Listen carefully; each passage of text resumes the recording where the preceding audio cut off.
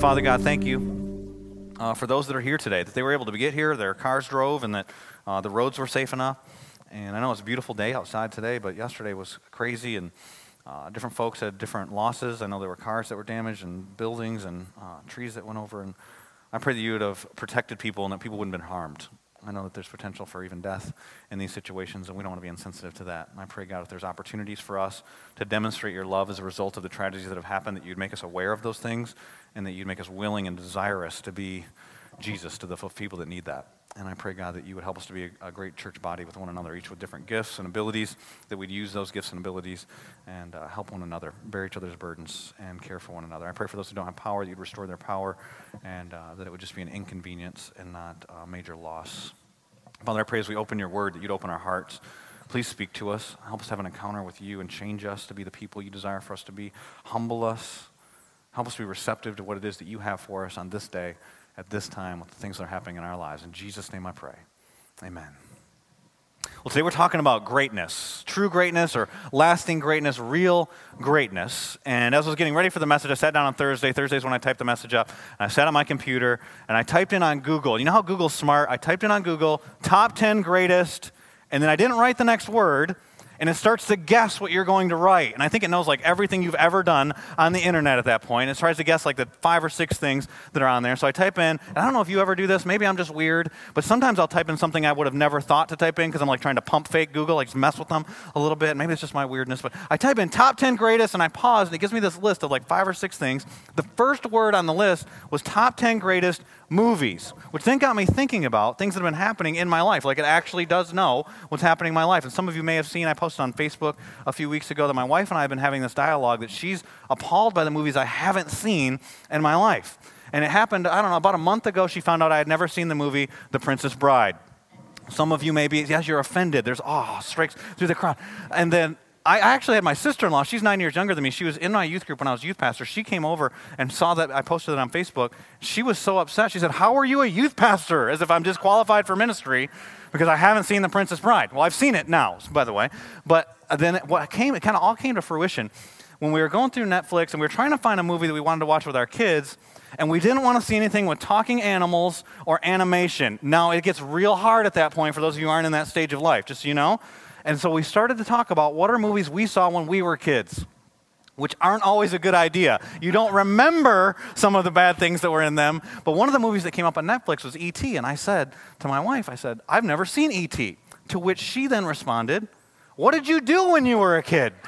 Because I was alive in the 80s, and the E.T. was made in 1982, and we watched E.T., and this is where I got some response from some different folks on Facebook, is I put out there, I didn't like the movie. And so I'm going to tell you the movie, and if you have never seen it, maybe you're thinking about because today you're just going to hang out and watch movies today, put your fingers in your ears and la la la, I'm going to tell you what happens in E.T. Here's what E.T., this boy meets an alien, they become friends, there's about 2.5 hours or 2 hours of garbly-goo that's real boring, some bikes fly in front of the moon, and then the alien goes home. 2 thumbs down. Like, I hated that movie. And I put it on Facebook that was true. And one of my friends, you can go to my Facebook page if you want to know who it was. I won't throw him under the bus, but he's out there publicly saying it. He said, "Everything about your childhood is dumb too, Scott." He's mad about this. And so, totally understand. But who decides what movies are great? If I had typed in top 10 greatest movies, there would have been a list. Who came up with the list? Now, some people, there was a guy who came to me, and he's here today, I see him. He came up to me after church on Sunday last week. So we talk about the message and the Spirit moves and people are getting saved. And he comes up and he says, "You better not ever say you don't like The Princess Bride." So I'm not mentioning that today. He's bigger than I am. And besides, how can you not like a movie that teaches about love, true love? Why? How do you not love that? I did watch it. See, I have seen it now. Been restored to ministry, but who comes up with the list? Because I bet your list is different than my list of top 10 greatest movies. And so what I did when I was on Google, because Google's smart, is I typed in top 10 greatest, and then it gave me a list, and it was movies, and then the next one was rappers, just so you know. The next one was rap songs, and then it was like poetry or something, which I don't even look up poetry, and so I don't know how I was doing that. And then I thought, what is it going to say if I just hit enter? Like, I won't even pick a topic, just top 10 greatest, and I did. Within less than a second, it gave me over 9 million entries. Now, I do care about preparing for the messages. I did not go through those 9 million websites. But think about all the things that could be listed on 9 million websites of top 10 greatest. And I made a list. So this is a list of a list. Top 10 greatest movies, songs, love songs, rappers, rap songs, prison breaks. Yes, that did come up. Soccer players, athletes, Olympians, paintings, musicals, Broadway plays, actors, actresses, poems, poetry.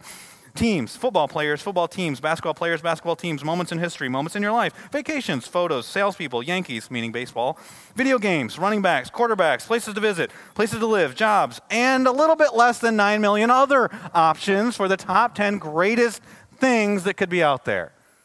But the question is, who decides? And how do they decide? Just pick one of those things. Best basketball player, who picks? Some people would say Michael Jordan.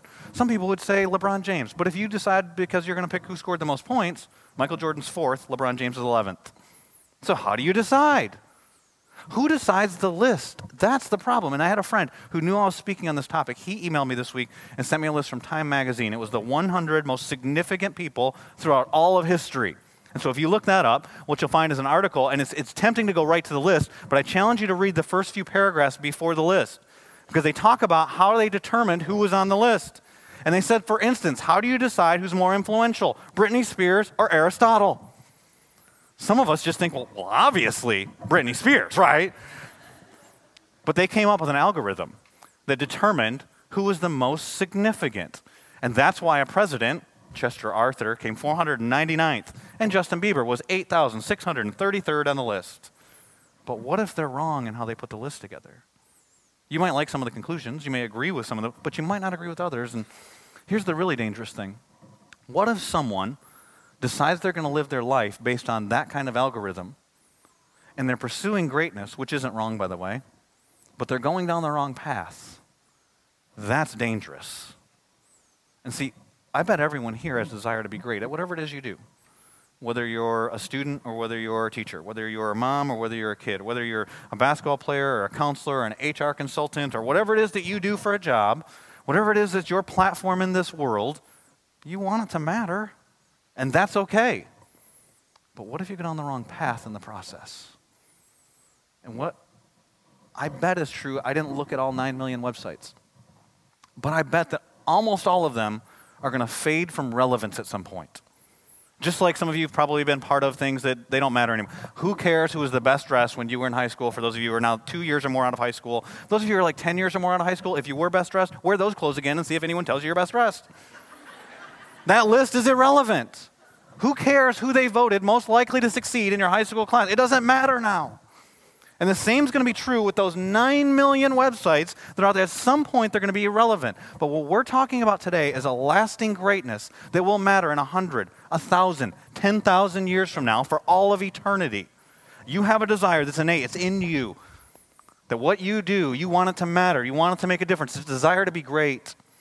And that's okay. Just don't go down the wrong path. And so today we're going to talk about how to pursue a lasting greatness.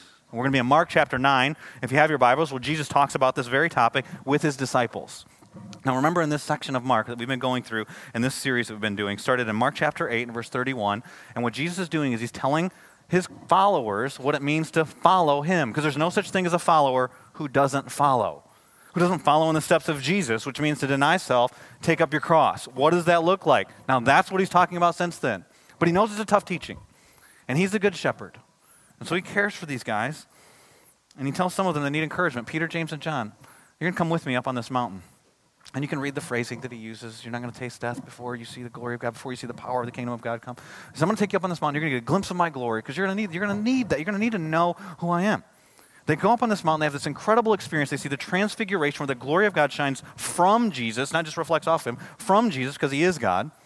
And then they come down off the mountain. They step from the mountaintop into the mission. They come from the mountaintop into the valley. They go into the pain where there's difficulty and there's failure. And last week we talked about the blessing of failure, which sounds like the opposite of this week's message, but it's not. They go together. They come in. These other 9 disciples have just blown it. There's this guy who's in pain, his greatest pain in his life. He's trying to help his son. He's crying out, can you help us? If you can do anything, help us. And the disciples are having an argument with some other religious guys, a religious argument. They've already blown it. And you realize that there's so much failure in this passage. The guy even says, I can't even believe unless you help me believe. I believe, help my unbelief. And the disciples were unable to help this guy, but Jesus does. And when that's done, It wasn't really about that guy. It was about the disciples. And so what we get is Mark doesn't even talk about the response of the boy. He doesn't talk about the response of the father. Instead, you've got the disciples asking Jesus in a room, why did we fail? Jesus tells them, because you didn't even pray. And then he goes on to give some teaching. They don't get that. And then, and this is comical, but very personal, they start arguing about how great they are. Failure, failure, failure, failure. We're awesome. All right, let's read it. Mark chapter 9 and verse 30. They left that place where Jesus had just told them they failed to pray and passed through Galilee. Jesus didn't want anyone to know they were there, where they were. Verse 31, because he was teaching his disciples, he said to them, the Son of Man, that's him, he's talking about himself. We talked about that in Daniel. It's a reference to the Messiah. The Son of Man is going to be betrayed into the hands of men. They will kill him, and after 3 days, he will rise. Now, we just started this series in Mark chapter 8 and verse 31.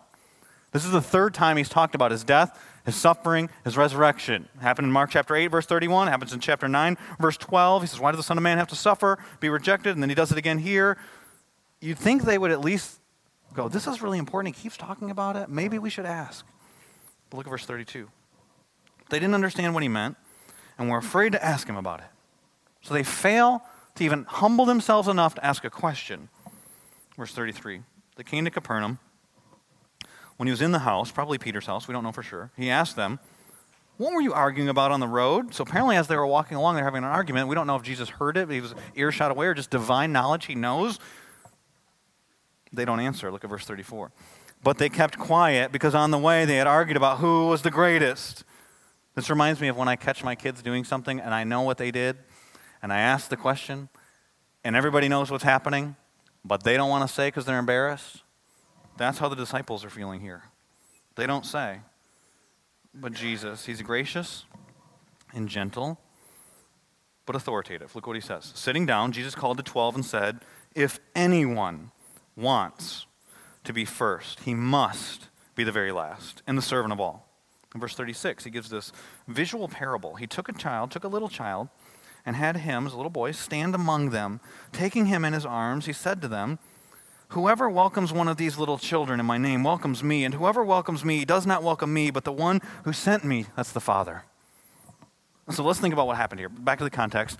They've blown it. They failed. 9 of the disciples couldn't cast out a demon, and not only that, they weren't even helping the guy anymore. By the time Jesus and the other 3 disciples show up, they're arguing with some other religious people. Fail. The father fails, his faith fails, then these guys, they come in, why did we fail? We told you about your failure. Then he teaches them some more stuff, and they fail to even ask a question. Now they have a conversation. Aren't we awesome? Like, it is comical, but it's also personal, because we can identify. But before we get into what Jesus teaches, let me point out what he doesn't do in this passage. Because if you think about that context, what the natural thing to do would be to rebuke them for their pursuit of greatness. They're arguing about how they're great, arguing about who is the greatest. And so you failed. You didn't even ask the right question. You didn't even ask a question. You failed even in that. You're not getting what's going on. You're not praying. You're blowing it. And now you're arguing about who's the greatest. Cut it out. You guys aren't great, would be the natural thing to say. If I were Jesus, and we're all thankful that I'm not, I would have said to the disciples, cut it out. Quit arguing about who's the greatest. But notice that's not what Jesus does in the passage. Not once does he rebuke their ambition. And I want you to get this. You got to get this to understand the rest of the message. Ambition is not wrong. If anyone wants to be great, he knows they want to be great. He knows what they've been arguing about. There's nothing wrong with the desire for greatness. In fact, I'm willing to guess that most of you have it. Now, I know there's some people that settle. There's some people that just decide everything's, C's get degrees, right, in college. Get that? You ever say that? Some people decide they're just going to survive. They're just going to make it through life. But most people have a desire. There's something that's probably happened at that point that's gotten you that. Most people have a desire that if I'm going to do this, I want to be the best that at least I can be in this. It's a desire for greatness. Jesus doesn't rebuke the ambition. Ambition's not wrong. Selfish ambition is wrong. Ambition is not wrong. The problem is that most of us go down because we're twisted because of the fall. We're broken. We get on the wrong path with that ambition, and we use it as selfish ambition for our own glory, for our own gain, for all those things. And what Jesus is going to give us in this passage is the path to greatness, but there's a passion to it. And so in the points I'm going to give you today, I'm going to use intense language. I could have said a passionate pursuit. I'm going to say races to. Could say runs to, goes after, is driven. Could say it a lot of ways. But I'm going to say it races to, and the thing that you need to get is the last word in the phrases I'm going to give you for the points. Those who are on a pursuit of greatness race to, you go after it with passion, race to humility is the first one. In a pursuit of greatness, you must race to humility. And you go to our passage, and Jesus gives picture after picture of humility. You think about what's happened here. They're arguing about who's the greatest, which seems silly. They're in a house. There's not huge crowds around. And it says that Jesus sits down.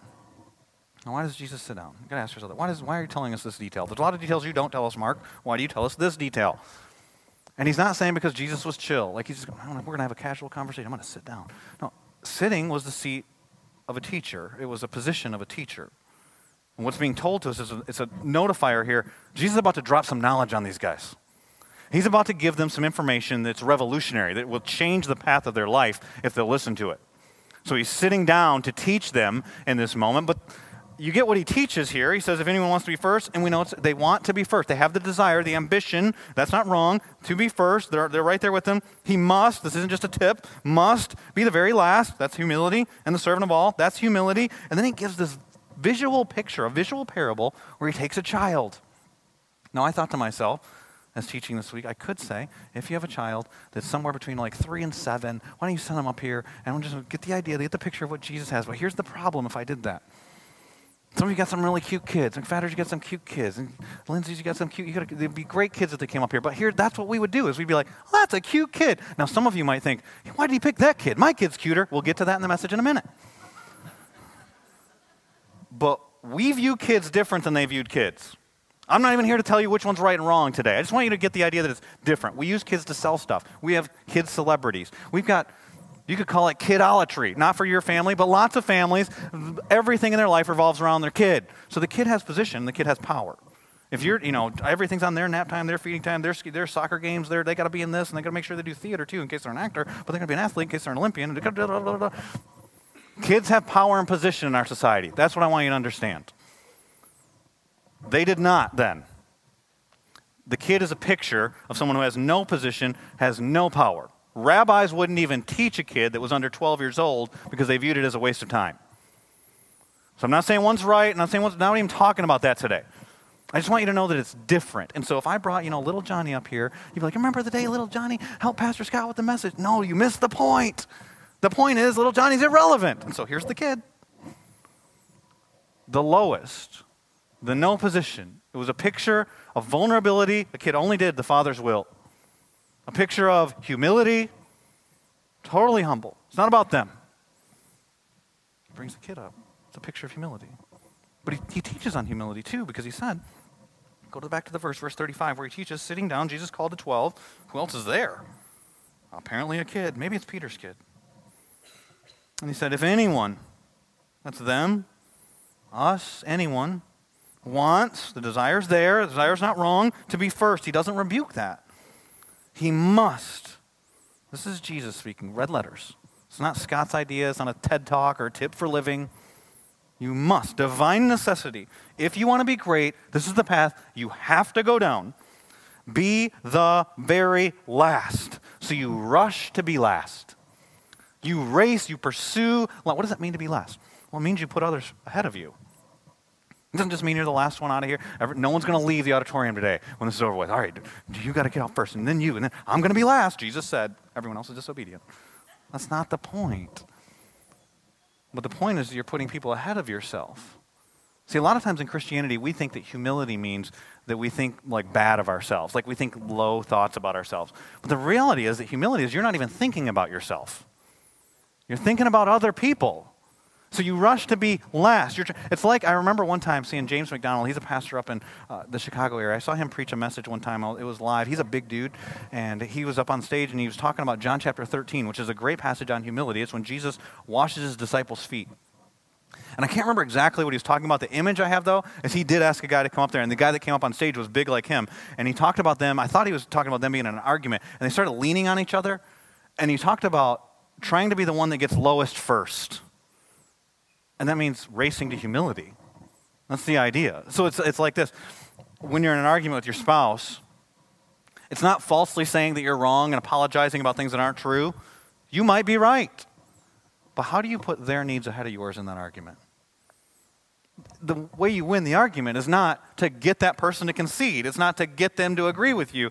It's if you're racing to humility, that you're thinking about them. Why are they saying what they're saying?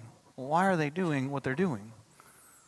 And if you want to be great, you've got to race to humility. And you think about through the Bible, what does God say about humility? And you think to yourself as I read, I'm going to read you some verses. What do you want God to think about you? How do you want to relate with him? What would you like him to do in your life? And let me read you some verses on humility. In Isaiah chapter 66 and verse 22, he says this. This is the one I esteem. Would you like God to esteem you? He who is humble and contrite in spirit and trembles at my word. Here's a verse that you're going to hear as the election gets closer. 2 Chronicles chapter 7, verse 14. If my people who are called by my name will humble themselves and pray and seek my face, what will he do? And turn from their wicked ways, then I will hear from heaven and forgive their sin and heal their land. You want God to listen to you? Humble yourself. In Isaiah chapter 6, it doesn't say the word humble, but it's a picture of somebody humbling themselves. It's Isaiah the prophet. He says, woe to me. Verse 5, I cried, I am ruined, for I am a man of unclean lips. He recognizes his sinfulness, God's holiness, and I live among a people of unclean lips. My eyes have seen the King, the Lord Almighty.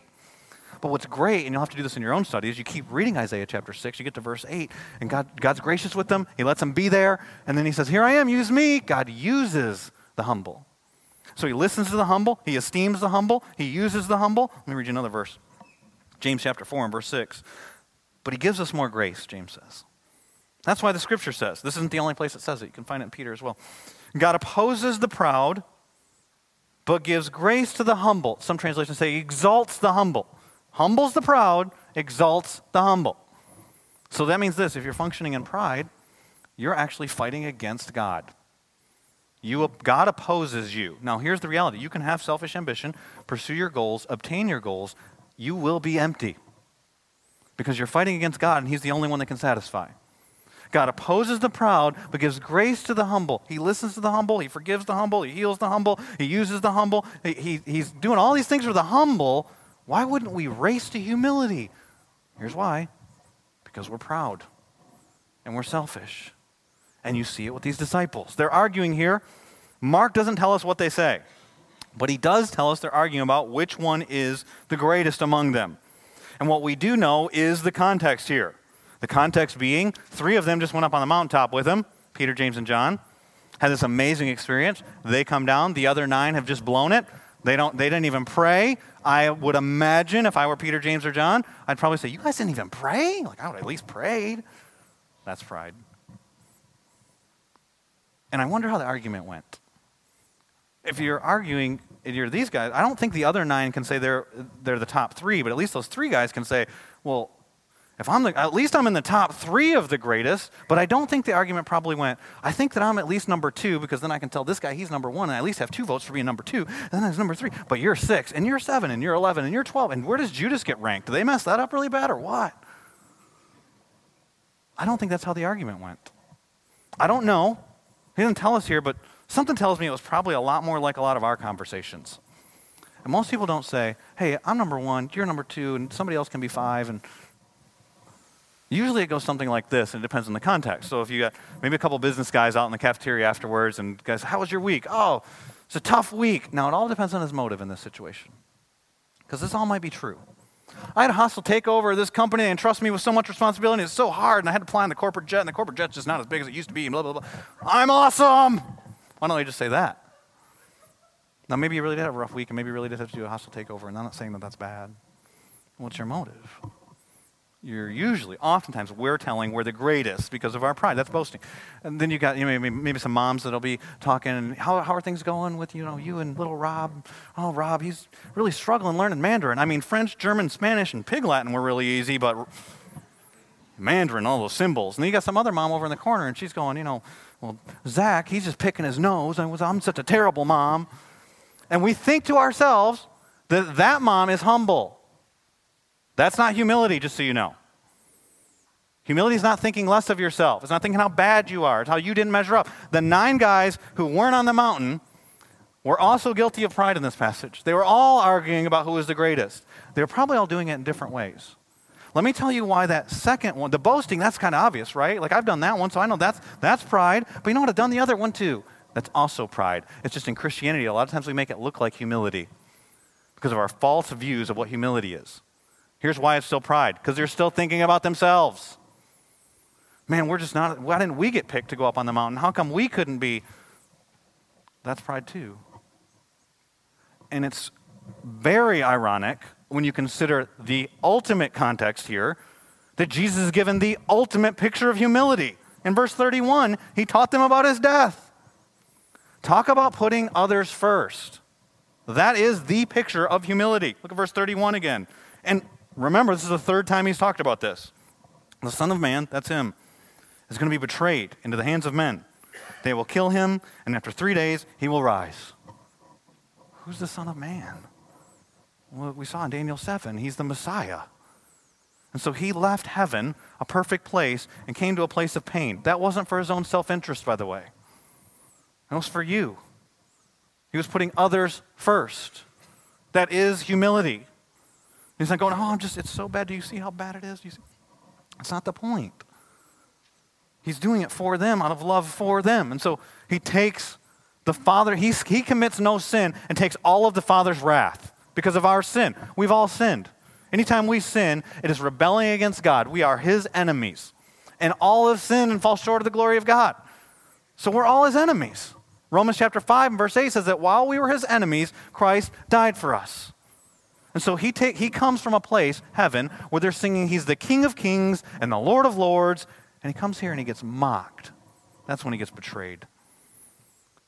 And they mockingly call him the King of the Jews. They strip him naked. They put a robe on his back. They put a thorn crown on his head. Why? It's not because he thought that would be fun. He was doing it for you. It's a picture of humility. That's why Paul says what he says in Philippians chapter 2, that your attitude should be like that of Christ Jesus, who being in very nature God, did not consider equality with God something to hold on to, became a servant. And he humbled himself and became obedient to death, even death on the cross. But get verses 9 through 11. I haven't quoted verses 9 through 11 to you in the past several weeks. I've been quoting those other verses. It says, therefore God exalted him to the highest place. God opposes the proud, but exalts the humble. Look what he does for Jesus. He gave him the name that's above every name, verse 10, that at the name of Jesus, every knee should bow in heaven and on earth and under the earth, and every tongue confess Jesus Christ is Lord, to the glory of the Father.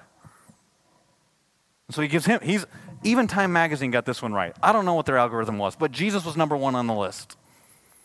He is the greatest, and he does the ultimate act of humility. You want to be great? Awesome. That's okay. You want to be exalted? That's okay. For the glory of God, not selfish ambition. What is humility? Philippians chapter 2 and verse 3. Right before that passage, Paul tells the Philippian church, he's not just talking about Jesus, he's talking to believers. He says this, do nothing out of selfish ambition. Ambition's not wrong. We see that in this passage. Selfish ambition's wrong. Or vain conceit, emptily thinking about yourself. But consider others better than yourself. That's what Jesus says right here. If anyone wants to be first, he must be the very last. We race to humility. You want to be great? Awesome. Then race to humility. But humility put into action looks like service. And so if we want to be great, if we're going to pursue greatness, we must race to service. And look at the passage, verse 35. All the teaching comes right from verse 35, where Jesus says this stuff right here. Sitting down, Jesus called the 12 and said, if anyone wants, and we know that's okay, to be first, yep, that's good. He must, it's just not an option, not a way you might choose. You must be the very last and the servant of all. Circle that last word, all. That's interesting. Because you could just say, well, we've got to serve. Well, everybody serve. Find your place of service and do the gifts assessment, and that's not bad stuff, but do it and kind of check that box off. But the fact that it says all, who are all? And start thinking about your life, the people that God's brought into your life. Who are we to serve then? All these people. So that every situation that we come into contact with, we should be thinking to ourselves, how can I serve in this situation? How can I serve that person? And I was thinking, as I was reflecting on this passage this week, I remember last week during the service, and some of you were here, some of you weren't here, but Nikki Fensky is a member of our church, got up, and it was during the worship, and she was given a testimony to preview a testimony she was going to give at Celebrate Recovery on Thursday night. And she got up here, and I remember everybody was into it. God's working, and we're all enjoying the worship. And she asked this question. She said, do you remember the first person who hurt you? And it got still. And I think it's because everyone here can answer that question. You probably all had somebody that came to your mind. Is that part of the all? And Jesus here grabs this child right after this passage. Someone who can't do anything for you, the lowest position, all. And then I start thinking through that, and I think, well, who does that? And how do you do that? And you go to the passage, and Jesus doesn't tell us here. He doesn't say how to do this in this passage. He just tells us to do it. So where else in the scripture do we find how do you do this? And the passage I go to is in Hebrews chapter 12. In Hebrews chapter 12, verses 1 and 2, the author of Hebrews tells us this. Therefore, coming after talking about the chapter of faith, people who live by faith. This requires faith, by the way. Therefore, since we're surrounded by such a great cloud of witnesses, let us throw off everything that hinders and the sin that so easily entangles, and let us run with perseverance the race. I love that he uses race, because that's the point. Race. Yeah, I thought of that ahead of time. Anyway, the race marked out for us. And so he's got a plan marked out for us. And how do we do this? Well, let us fix our eyes on Jesus, who's not just an example. See, Philippians 2, we talk about him as our example. He is an example, but he's not just an example. It's not, hey, let's just live our lives like he's a good moral guy. Let's live our lives like Jesus. He was selfless, and he was the greatest, and I'd like to be like somewhere in the top 9 million. Maybe I can get on the list if I'm like, no, that's not it. He's more than just an example. He's the author and perfecter of our faith. He is our Savior. Fix your eyes on him, who for the joy set before him endured the cross. Oh, we're talking about the cross again. It's like back in 8:31 and 9:12 and 9:31. To the joy, he endured the cross, scorning its shame. Who wants shame? He sat down at the right hand of the throne of God. Received a place that he was exalted. He humbled himself. He was exalted. What do? We fix our eyes on Jesus. And who is Jesus? He's the one who's not just a picture of humility. That is the ultimate picture of love, what he did at the cross. And what would it be like for you just to soak in God's love? Think about the fact that you were his enemy. Not that you were a nice guy and you just needed a little help. You were his enemy, and he died for you. That his love isn't based on you serving him or not serving him. You sinning, not sinning. That he loves you, and it's based on his character, and his character doesn't change. His character is love. God is love. Here's how we know what love is. You lay your life down. But for your enemy, like some people might die for a righteous person. Some people might die for a good person. Some people might lend their generator to someone at church whose power went out that they like. But your enemy? We were his enemies, and that's how much he loves you. You think about if you became secure in that love. And I think about this for myself too. If I became secure, I'd be free to serve anybody because it wouldn't matter what they were thinking. It wouldn't matter what was happening. It wouldn't even matter what happened to me. I'd be free. But what stops us from being free is not, you can call it selfishness, and it is. You can call it different pride, and it is. And you can call it sin. But think about the pride that we're talking about. The pride of the person who's boasting is they're covering up their insecurities. I know, I've done it. The pride of the person who's feeling bad for themselves because things aren't going the way they want it to, they're covering up their insecurities. They're crying about that stuff. I know because I've done that too. Have we covered everybody here yet, by the way? We've all got pride? I think we all have pride. The cure to that pride is understanding the love that God has for you. Not because you were awesome, because you weren't. Because he is. And when you grasp that, it changes you because you can become secure in his love because now it doesn't depend on you from that day forward either. And I was thinking about the passage where I mentioned that James McDonald had preached before in John chapter 13. There's always been a verse in John chapter 13 that has struck me. It's an odd passage. I don't even know why it's in there until you really start to reflect on it. And what's going on in John chapter 13 is that they're having a meal. It's right before the Passover. Jesus is hours away from going to the cross. They're in this room together, and Jesus looks around, and they all have dirty feet. The washing of feet is reserved for the lowest servant, and no one's doing it. And then Jesus gets up and does it. I'm going to read you verses 2 through 4 in John chapter 13. It's verse 3 I want you to notice. In verse 2 he says, the evening meal was being served, and the devil had already prompted Judas Iscariot, the son of Simon, to betray Jesus. So pause, hold on. He washes Judas' feet? So he tells us to serve all. And he does it. I think, and again, we're all glad I'm not Jesus, but if I were Jesus, I'm pretty confident that I would have let, hey, Judas, why don't you go ahead and do what you're going to do? Just let him leave gracefully. But not Jesus. He even washes Judas' feet. Judas is there, and Satan's already prompted him. And Jesus knew, and here's the verse. Why do we need to know what Jesus knew? Jesus knew that the Father had put all things under his power, and that he had come from God and was returning to God. Why do we need to know what Jesus knew? Why do we need to know about his power? Why do we need to know about his position? Verse 4. So therefore, the reason that, he got up from the meal, took off his outer clothing, priestly garment, wrapped a towel around his waist, the garment of a slave. And then he goes and he washes all their feet. Why verse 3? Because what you see in verse 3 is Jesus was secure in his position, secure in his power. He knew where he was going. He knew he was going back to the Father. He knew that the one who humbled himself would be exalted. He trusted God's word, that God's promises would actually be true. He knew that all things have been put under his feet, under his power. He knew who he was. Security. And security then frees you to serve. And there are people who actually do that. And I was thinking about it in our church, the examples. And I have names in mind, but I thought it would probably be best not to share those names. Because one, I might forget somebody. And two, some of the people, if I did share their names, they'd be upset about it. But you just think about some of the things that happen in our church. If you left right now, if I let you all out early and you went over to Bridge Kids, you could walk through there and you would meet guys that are over there that own their own companies that are working in the nursery. Why? Those kids aren't going to help them get any further up the ladder, more reputation. Why? Why are they doing that? There's a guy I was thinking about who's taught my own kids. He's a mechanical engineer at one of the companies here in town. Why is he doing that? He's looking for places to serve. I started thinking about different ministries that different folks do in our church. There's a couple of families that, by the way, come up oftentimes when I talk to somebody who's hurting, been through a difficult time. It can be medical, it can be marital, it can be all kinds of things. And there's like these few names that keep coming up. And why is that? Oh, they just happen to know all the people that are in difficulty? No, they're looking for opportunities to serve. They're looking for ways to get involved in people's lives. There's some people that volunteer to go and just listen to people's problems at a ministry here in town. Oftentimes kids, and so we talk about kids in this passage.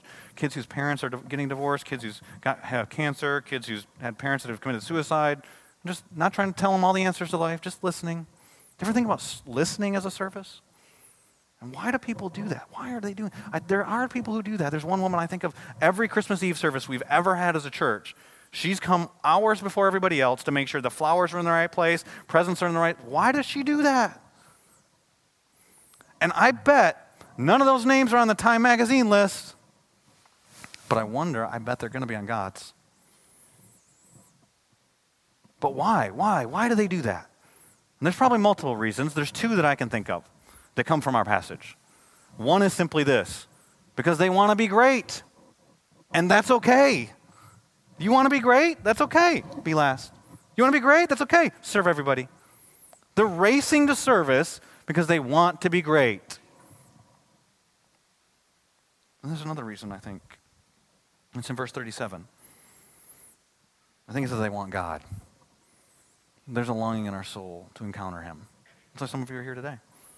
Verse 37, he says, whoever welcomes one of these little children in my name, this picture of humility, this person who can't do anything for you, in my name, welcomes me. And whoever welcomes me does not welcome me, but the one who sent me.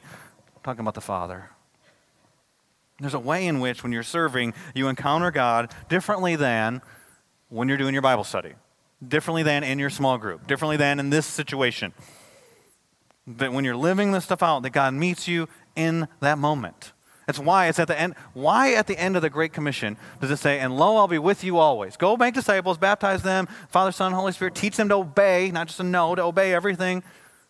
God's everywhere all the time. Why give the promise, and I'll be with you to the end of the age? It's because he has a manifest presence that you encounter in the midst of service that you don't encounter in other ways. I was reading this week in a magazine, The Voice of the Martyrs. You can sign up for it online if you want it yourself. And it'll send you a monthly magazine. There's always a story in there of someone who's given their life for their faith. And I was reading this month, October 2016, and it was about this family that back in 2001, when the planes flew into the Twin Towers, they felt like God was using that to spur them on to perhaps move to Afghanistan. And by 2003, they ended up moving. The wife was a doctor and the husband was a senior pastor at a church in South Africa, and they decided they were going to leave their comfortable life there and go to Afghanistan and try and reach folks in Afghanistan, in a place where if you convert from being Muslim to Christian, they can execute you by law. So they were going to go there to try and make disciples, baptize them, teach them to obey everything. And the mom was very honest. She said the difficulty was that when we felt this call, I had a 3-year-old and a 5-year-old. And her parents even said to her, God would never ask you with a 3-year-old and a 5-year-old to go to a place like that. You're doing God's work. You keep doing what you're supposed to be doing, but they knew that God was calling them to do it, so they did it. And the story was about 11 years later, almost 11 years later, a little bit more than 11 years later, where they had been doing this. And the husband, the church is there. There's a couple thousand believers that they know of in Afghanistan, but they don't have like buildings where they get together like this and sing songs and talk about the apostles' teaching and all that stuff. Instead, the pastor, he had to change to teaching like leadership classes where you then fit in the gospel. And he'd talk classes where he'd teach English, and he'd talk about Jesus in the classes. And the wife, her job was actually a little bit easier platform. Being a doctor, she'd work in these medical clinics and be able to share Jesus through that. But they had done it for 11 years or so, and they had found out one morning there was going to be a terrorist attack. What they didn't know is the terrorist attack was going to be on their house. And so the mom went to the clinic. She was working like she normally did, and she tells the story of coming back. Streets were filled with police. Bad stuff was going on. What happened was there were 3 men outside their house, climbed over the wall where there was a security wall around their house. The guard that was on their house came to those 3 men. They shot and killed the guard, went inside the house, began shooting, saying all kinds of stuff, shot the husband, then shot the 2 kids. Also shot a couple of Afghanis that were in there that were doing some of the leadership training that day. And the whole time the mom's outside this house, she's totally helpless. Can't do anything about it. They asked her about it afterwards. She said, "Do you regret coming here?" And she said, "I just wish I had been with my kids to hold them while they're facing those bullets, but I know that Jesus was with them in that moment." I said, "Do you ever get angry with God?" This is 2 years ago this happened for them. She said, they asked her, "Do you ever get angry with God about this?" She said, her husband had preached a message about counting the cost of serving Christ 1 month in October. This is in November 2014, in October of 2014. And his last line of his sermon was, "You only get to die once. You might as well die serving Christ." He didn't know what was going to happen. Isn't that crazy? And she said, serving there, though, it wasn't like we went there to serve and everything was roses. She said it was sacrifice and it was a struggle and it was difficult, but then her exact quote was, "Our reward was his presence." He rewarded us with his presence. He was there. Why would we do that? Why would we serve? He meets us in the service. That's what he's saying here in verse 37. Whoever welcomes one, if you go serve all, I'll meet you in that. I'll be there. I'm not saying it'll be easy. They went to serve. They're serving the all were people that could and would kill them. That wasn't what we oftentimes think of as joy. But she had joy in it because of God meeting her there. So what do we do? What is our response to a message like this? Here's what I hope your response is not to today's sermon. I hope you don't just like kids go home and decide you're going to make your parents lunch. Sorry, parents. Husbands, I hope you don't just go home and say, "I want to give you a massage tonight, honey." That's fine. It's not just like we're doing Southbridge Serves this weekend. It's not to manipulate you to sign up for Southbridge Serves, because the danger of that is that you do this task and I got that done. See, the hope would be that we would all start to look at how can I put others first. So then like 2 months from now, when you get an argument with your spouse, you think to yourself, how can I serve in this situation? So then like 6 months, when another weather thing happens, the snow comes or whatever happens with all that, some situation happens in our city, no one has to say, "Hey, think about your neighbors. Do they have a generator?" But you just think, how can I be the hands and feet of Jesus in this situation? When you're being wronged at work, God, why is this an opportunity? What are you doing here for me to be able to serve? Someone is disrespectful to you. Obnoxious acts always a cry for help, right? So how can you help them rather than show them their error? So that'd be the hope. We'd all live this out. Now, let me tell you something. They don't get it in this passage. They're getting it from Jesus, and they don't get it. We will hear this sermon again in a few weeks, because again, they will get in an argument about who's the greatest. And again, Jesus will have to teach them. I won't preach the exact same sermon. You can still come. But the point is the same. So will we be racing to humility? Will we be racing to service in a few weeks? I hope so, because that's us being the church in our city and with one another. I'm going to pray that it would be true of us. Let's pray.